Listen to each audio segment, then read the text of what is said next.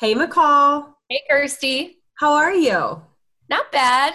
Allergies are affecting me a lot lately, and that's to no surprise. Going through that grass pollen season and headed right into ragweed as the temperatures continue to climb. Yeah, unfortunately, I've been really bad with my allergies as well. And I think I might actually be more sensitive to mold spores than I thought Hmm. initially. Mold spore count's been pretty high. Obviously, we've been really humid and so that hasn't helped me. But Hmm. this is going to be one of those seasons as well where the grass and the weed pollen likely will kind of have that overlap. And Right. that's not fun for people. So. No, not at all. Especially because we've had so many hot days where, the grass is dying off and we're going to kick off that ragweed season perhaps early. I mean, it's been hot, Kirsty. I know. 90-degree days so far this year. We're up to 20 now, Hmm. which, I mean, we've had hot years like this before, but even last year we blew past the 90-degree days we had in July. Yeah. 2012, well, you started this last night. You got me thinking too. 2012, I think, is our most recent, in most people's memories, where we had 19 90-degree days in July. So we're Hmm. pretty close to that now. We have 15. We could easily do it Sunday, Monday, Saturday. Gosh, even Friday. I mean, I didn't expect us to hit 90 on Tuesday. That blew my high for the day. And, we get that sun and I we can know. do it. And what's crazy is that last year was so hot. We had 29 days for the entire year. And on average, for us in the Miami Valley, Dayton specific, 14 is what you would typically have for a year. And as you mentioned, we're at 20. Last year, we had total 29. So I thought last year was hot. I Right. mean, hmm? 2020 is like, you just watch me. Watch me beat you. Yeah, exactly. 2020 can, kick rocks at this point, but nothing surprises me anymore. Well, oh man, speaking of hot and dry, and everything going on with the year, we have two of our most very special guests, our favorites. They have been on multiple times. We have Sam Custer as well as Aaron Wilson. Both give us our expertise when McCall and I talk about our agriculture and farm community. These are the guys, and of course Aaron adding even more to our talk on climatology.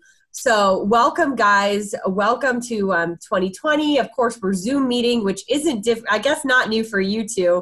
McCall No. and I have gotten very familiar with Zoom. To be honest, we did our first ever video podcast with you on Zoom, and you introduced us to it. Now McCall and I are like Zoom pros. Yeah. So how are you guys? Doing well, and we were glad to be able to share Zoom with you last year. And who would have ever dreamed that we now live on Zoom full I time? It's crazy. Yeah. Welcome, Aaron. Yeah, it's good to be here. Certainly, 5, 6, 7 meetings a day on Zoom is the norm now. So, but weather and climate keep on keeping on. And we have to make Right. sure that everyone out there has the information that they need, perhaps even more importantly, during a time like now. I agree. That's a really good point, Aaron. And so when it comes to that information, this could be for you, Aaron, or for Sam. But let's first just talk about what is the status right now with both of your jobs? Because you both do something different. But Sam, let's start with you because you're kind of like the extension outreach. Has anything changed with COVID in terms of, I'm assuming you can't really meet very much in person. Are you still able to talk to farmers in the area? What have you had to change so far? Yes, a lot has changed. Primarily for me, I added a job back on March 1st. So not only am I working out of Darke County as the Ag and Natural Resource Educator, but I work statewide now Wow. through the university, giving leadership to all Ag and Natural Resource Educators across the state. So I went to Columbus for a few days in March before we were sent home, and we quickly were given a couple hours to clear out of our campus offices. And so I grabbed all the computer equipment I could find, and I've set up here at home. So we've been working out of our homes to do our work. I can now, our county offices have begun to reopen partially. Mhm. Everything's by appointment only. But fortunately for me, I do a lot of on-farm research, so I was able to get some research exemptions. So I have spent some time out on farms, social distancing with farmers, and be able to get out and do some scouting and take a look at issues across the farm. So although we work from home almost 99% of the time, I have been able to get out a little bit. Well, that's good at least. And Aaron, what about for you? Yeah, so similarly, I mean, certainly life is on Zoom now, and so early on in the period, pretty much I've been home since about March 7th, I think was the date that I started working at home, we've there at the beginning there were a few online presentations and actual recordings that I presented, weather and climate information, and those continue to be used. One thing that's happened over the last several months. Several groups within Extension, different areas. For instance, there's a cohort of Highland County, Brown County, and Hamilton, Claremont counties as well that are doing a weekly Southern Ohio farm show. So, being able to get on and present kind of 1-2 minute weather and climate overview for them. Or this week we talked there, they were talking about, some aviation aspects because of flying on fungicide, for instance, coming up. This is typically the time of the year. So they wanted to know, hey, tell us a little bit about the atmosphere, the different levels of the atmosphere and what happens in the boundary layer close to the ground and why that's important. So, one thing that I think is great within Extension, it's always about overcoming the obstacles and maintaining that level of communication. And it's really forced us to think creatively about how we do that. There's a nice videographer group within Extension out of Delaware County that I provide a weekly 1 to 2 minute segment on the conditions, and they turn it into this fantastic, little video like film. Movie, yeah. So it's really cool, because I never saw myself as an on-camera meteorologist like you and McCall, but certainly, within Extension, communicating that, the weather and climate continues to be, part of what we're dealing with on a daily basis, especially for our farmers. So we've got to find other ways of getting that information to them. That is really cool. It's really interesting. And I think this day and age, more and more people, the average person, is wanting to know more and more about weather and climate. It's becoming a normal conversation where it was a bit more taboo only just a few years ago. And so I think being able to get that information out for people to consume is an awesome, awesome thing. Yeah, and I've always said, farmers are my favorite weather consumers because it's, guaranteed this is a community that can tell you what the temperature was to 1/10 of a degree and the precip to 1/100th of an inch. And there's no other group out there that does that on a daily basis. And that's why they're all weather geeks like we are. Right. All farmers are weather geeks. And so it's a great community to work with. And Sam you could probably speak to this, Sam. I did the Dayton Green Expo, which was a lot about climatology, but they also had a farmer there, and he talks about how a lot of farmers know what's going on, but some can be a bit stubborn with the idea of climate change. Is that true? Right. Well, we were very fortunate to bring Aaron into Darke County. I don't know how many years it's been ago, Aaron, but before Aaron was allowed to come, he was given very strict conversation pieces about what was taboo and what not to talk about. Aaron's been to Darke County now many times and across the state of Ohio, and he's kind of opened that door for us to think widely. So it's definitely a conversation. And I think if you went into the ag community and said, is the climate changing? I think 99% of the farmers out here across the state would agree that we are facing some things, and that the ag community, the opening comment in any conversation is, how's the weather? So we all rely on you, or else we wouldn't know how to communicate. Yeah. It's very true. Well, Sam, you said that you have been able to get out a little bit so far this spring into summer and kind of assess what's going on farms. And obviously McCall and I monitor just not only people complaining about how dry their grass is, but immediately it's like, oh, if your yard is dry, I can only imagine what is going on with our farm community. So let's get in a little bit to the fact that, we've alluded it's hot. We have been relatively dry just overall at this point. But what are some of the problems right now that they're facing in terms of now that we're we're really in the middle, almost end of summer. So what's going on for them? So it has been a very interesting year. You all brought to us some very, very cold weather in May, right there about Mother's Day weekend. It seems like we always get that now, Mother's Day weekend. Right. Crazy. They're really testing the whole planting your garden thing on Mother's Day. Yes. So we had corn that was planted early and soybeans, and that corn that was planted towards the end of April froze off at ground level. But corn's very resilient. It popped right back and has come on very strong. So our early planted crops, what guys were able to get out early, is looking pretty good out here. What I'm seeing is those people that feared the cold weather that second week in May and waited till the third week of May to plant a significant amount of their acres, those crops, plant development wise, are behind. And we're looking at, they haven't even begun that pollination process. So they're a week or two away. If we continue to be in this dry cycle, I'm not sure where they're going to be. But those early planted crops, if you all talked about grass pollens and molds, well, I sat out on my porch this week and I can smell the corn. Yeah, someone else said that to me. It is very, very, very strong. And so I've been on allergy pills all week this week because that early planted corn is really pollinating. So the rains, farmers are talking $1 million rains every time. Yeah. All get on the TV and talk about rain. So it has been awesome. So corn and soybeans are in that reproductive stage right now for some of the early stuff. We do have late planted crops that are really, really struggling out here in west central Ohio. And some of this stuff is starting to shoot tassels on 4-foot tall corn. So you might drive by and think, well, that's a popcorn field, but really it is field corn. So a lot of variability.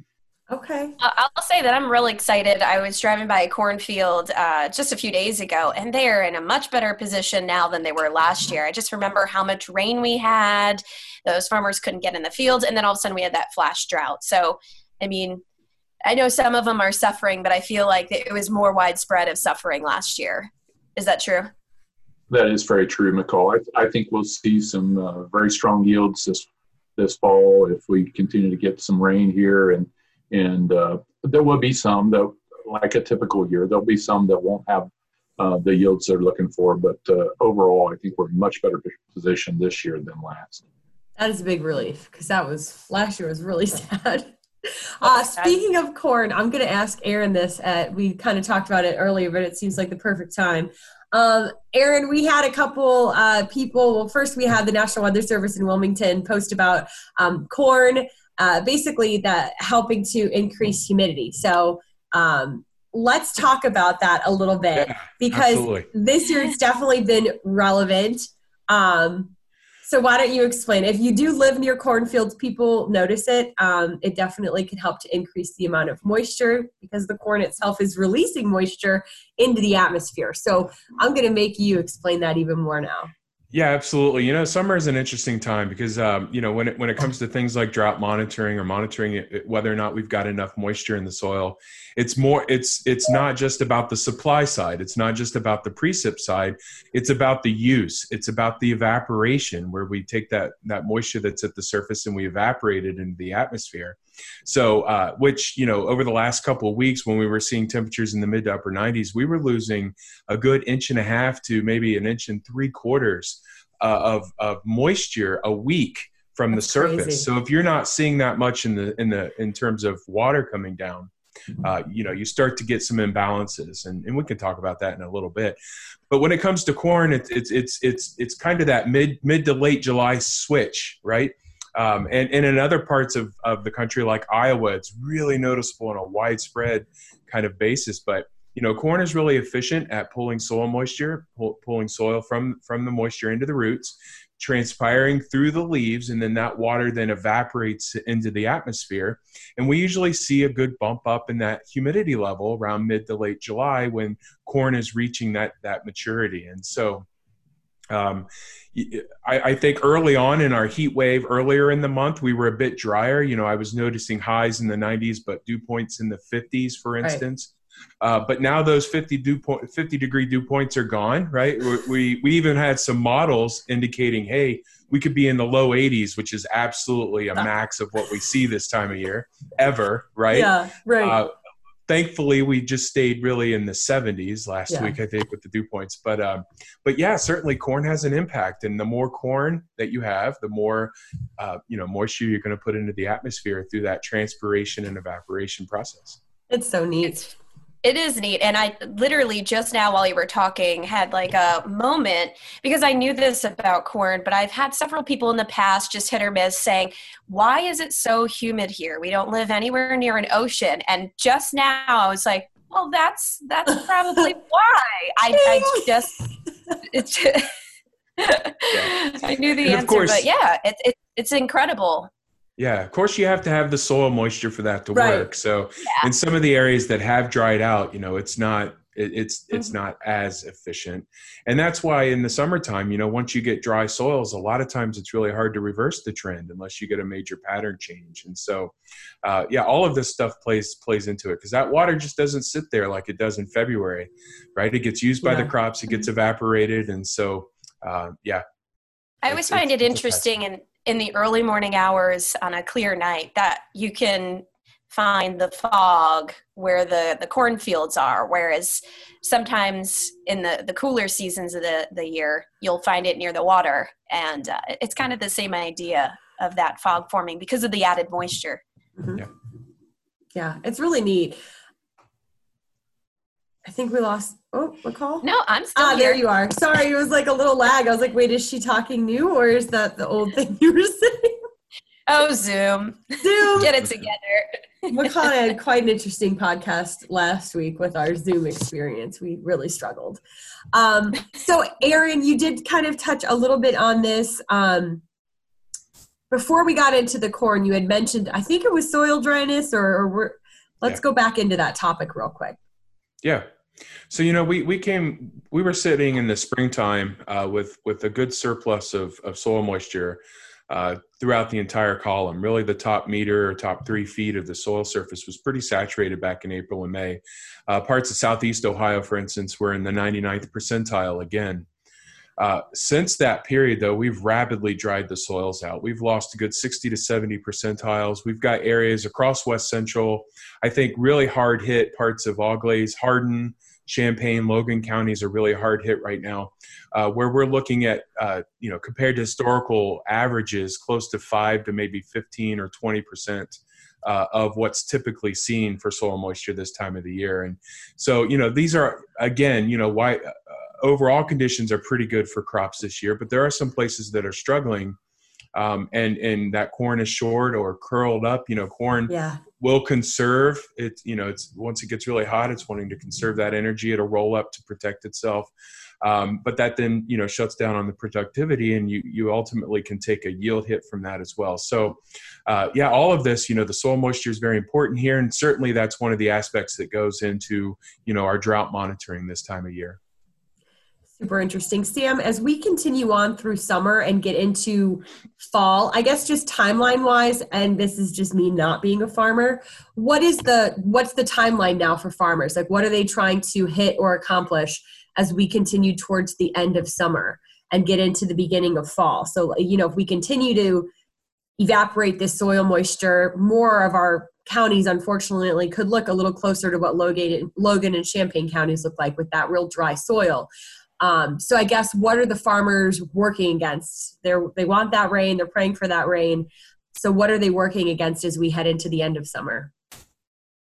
So right now, with corn and soybeans are in that reproductive stage, especially for corn, that pollinating corn, we're setting the length of ear at this point in time, the number of kernels per row.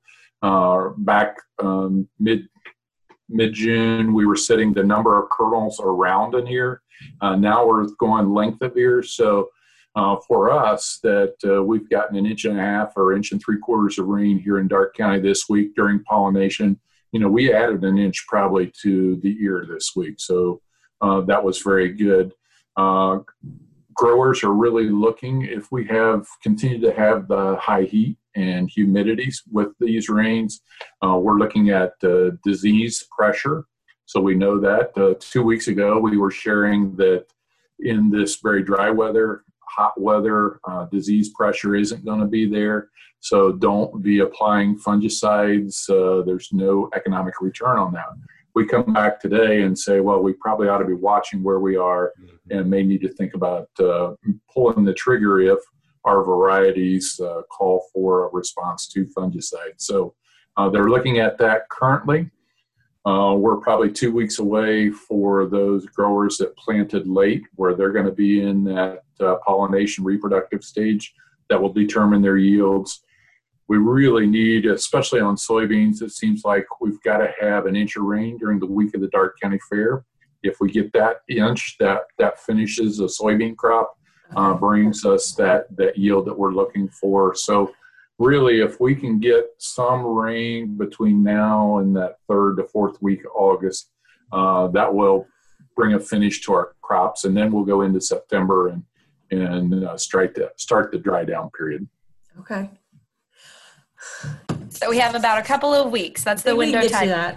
That's right. Inch of rain every week from now until September 1st, and you'll be our heroes.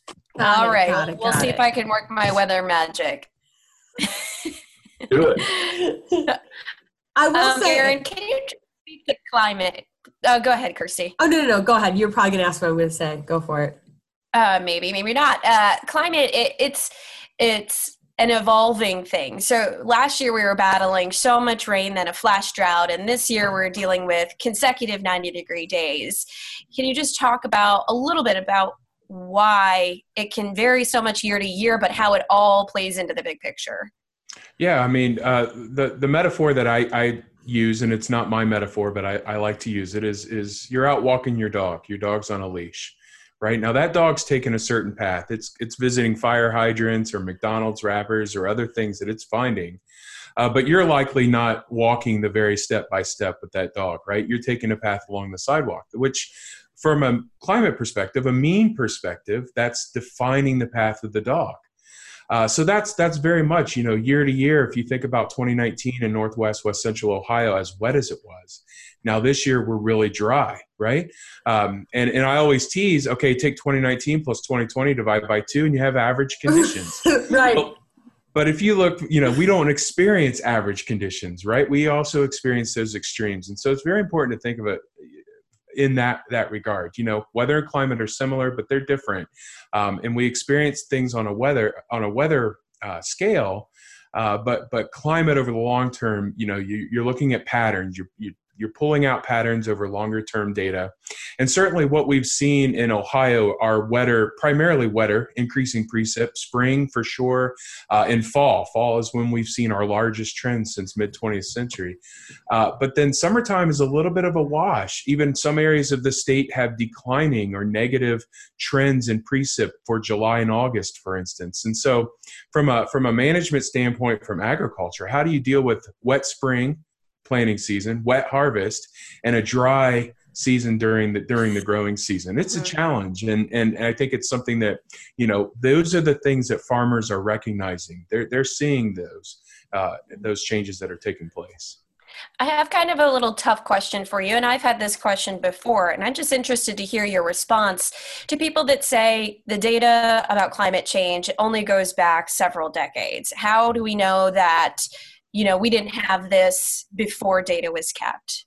Yeah, so there's a couple of things to unpack there, right? Certainly, as time has passed, we've increased the number of observations that we have, and that gives us more confidence in our more recent trends. So we talk a lot about things that have changed since the mid-20th century, but across the Northern Hemisphere, we have a good station network going back to at least the late 1800s. And so, a lot of times we'll talk about state rankings, how does this year rank, or how does this year, for instance, we're on trend to be the second warmest on the globe since 1880. right? Yeah. So it's very clear about the period of which we have confidence. It's all about how confident are we in terms of those changes. Now, in the distant past, Earth leaves a lot of clues for us to investigate. Part of what I do is working at the Bird Polar and Climate Research Center here on campus, and a lot of those folks are researching changes in our ice. Our glaciers and our ice sheets. And we have really strong clues from our ice sheets. When snow falls, it's 90% air and 10% ice. But over millennia, that compacts down to 90% ice and 10% air. And the air that gets trapped in those bubbles that can be extracted and analyzed can tell us, hey, this much carbon dioxide was in the atmosphere 800,000 years ago. And we know that correlates with our temperatures as well. So during our coolest periods of time, we know that we've had, less carbon dioxide in the air or more carbon dioxide in the air. And we can see how those change throughout time. And ice is just one. We look at trees. We look at sediments from the Arctic Ocean. We trace pollen changes, lake level changes. We can't rely on a single form of evidence. It's really about being an investigator and pulling all of these pieces of evidence together. And that's what we try to do. That was great, Aaron, and so true. One of my favorite professors at Ohio University is a climatologist, and he has spent a lot of time on our glaciers studying the ice in Antarctica. And so, it's crazy when you stop and think it's not just a thermometer, at a weather observation site, but the Earth itself is a big puzzle, and that's part of the job. That's also why climatology is a specific discipline. A lot of times people think, oh, well, you're a meteorologist, you should know it all. And no, we do educate ourselves. We have a background as well in climatology, but we are not climatologists. That's why it's a whole field, a whole scientific field for that reason, because that is part of what the research is going into, is looking at the tree rings and looking at sediment and, the glaciers. And it's so interesting. But that was wonderful, Aaron, for anybody that maybe still kind of doubts about what's going on with our changing climate. Remember, we're not just pooling temps. There are scientists that are dedicated to really digging deep in the earth. So that was wonderful. And I think, over the last 20 years, initially it was about temperature, but over the last 20 years, it's making the case of those connections, changes that are taking place in the Arctic or Antarctic that contribute to sea level rise. But it's been a really long time since Ohio's been under an ocean or been under ice, thousands of years since we've been under ice. What's the personal connection? Well, there are changes here that impact our lives, from health to transportation to farming, all of these vital connections that we have. So it's a fascinating area of science, and coupling the two is really, I don't know. I consider myself very blessed to be able to do that. Just nerding out all together, everybody here. All the time. All the time, every day. Watching this, and by the way, if you're watching this Zoom, you're seeing my daughter running around in the background. Hi, Gia. Hey, but she's been really good, though. So, Aaron, real quick, and Sam, for you as well. With COVID moving forward now, I guess this is more of a Sam question. Will you be able to continue visiting your farms? Are there meetings held? Like, let's say that we continue with the high heat and we stay kind of wet, and then all of a sudden our crops start to have to deal with disease more than we thought.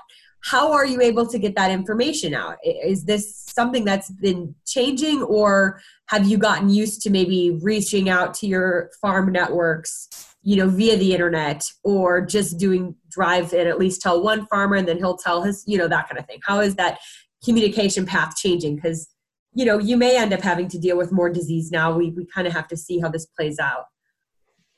Right. So we definitely are doing business differently now. We used to, almost all of our extension meetings were face-to-face meetings, and that's kind of what we relied on as we took our specialists like Aaron and took him around the state of Ohio and fed him meals all over Ohio so he could figure out what his best meal was. Today we changed. Way back in March, as we started this COVID and not being able to get around the state, we went virtual, and we did a lot of online trainings. Tremendous success there. We rolled out a program in March. We called it March or Ag Madness. It replaced the NCAAs. And Nice. The response to that was amazing, the hits that we had. So you will see OSU Extension roll out virtual meetings to respond to any crises that come, and also being proactive in bringing trainings across the board this winter. Will most likely be virtual. Farm Sanctuary View is one. Farm Sanctuary View, if you ever drive to Columbus, Ohio, on I-70, there at London, the university has a property, and we have one of the world premier farm shows there every September. Last Tuesday, we announced that we wouldn't have an on-site review.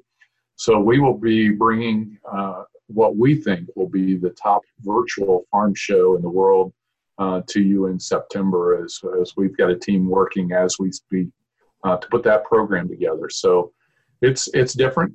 Growers now can, from their combine, be educated, from their lazy boy chair, be educated, from their phones while their kids are climbing all over them, can be educated. So, and we've seen it all as Aaron and I have been on Zooms, like he says, 6 or 7 hours a day. That's just how we operate now. Oh, well, I think that's really encouraging, Sam, and wonderful to hear that our agriculture community is very much supported by the Ohio State University and your extension branch. So that's good to know. Hopefully they won't need a ton of support, and they'll continue to get rain, and it won't be too hot, and we'll have perfect farm crops for them to yield in the fall. McCall and I will work our magic there. But Aaron, let's just do a quick follow-up with you as you move forward now into the end of summer.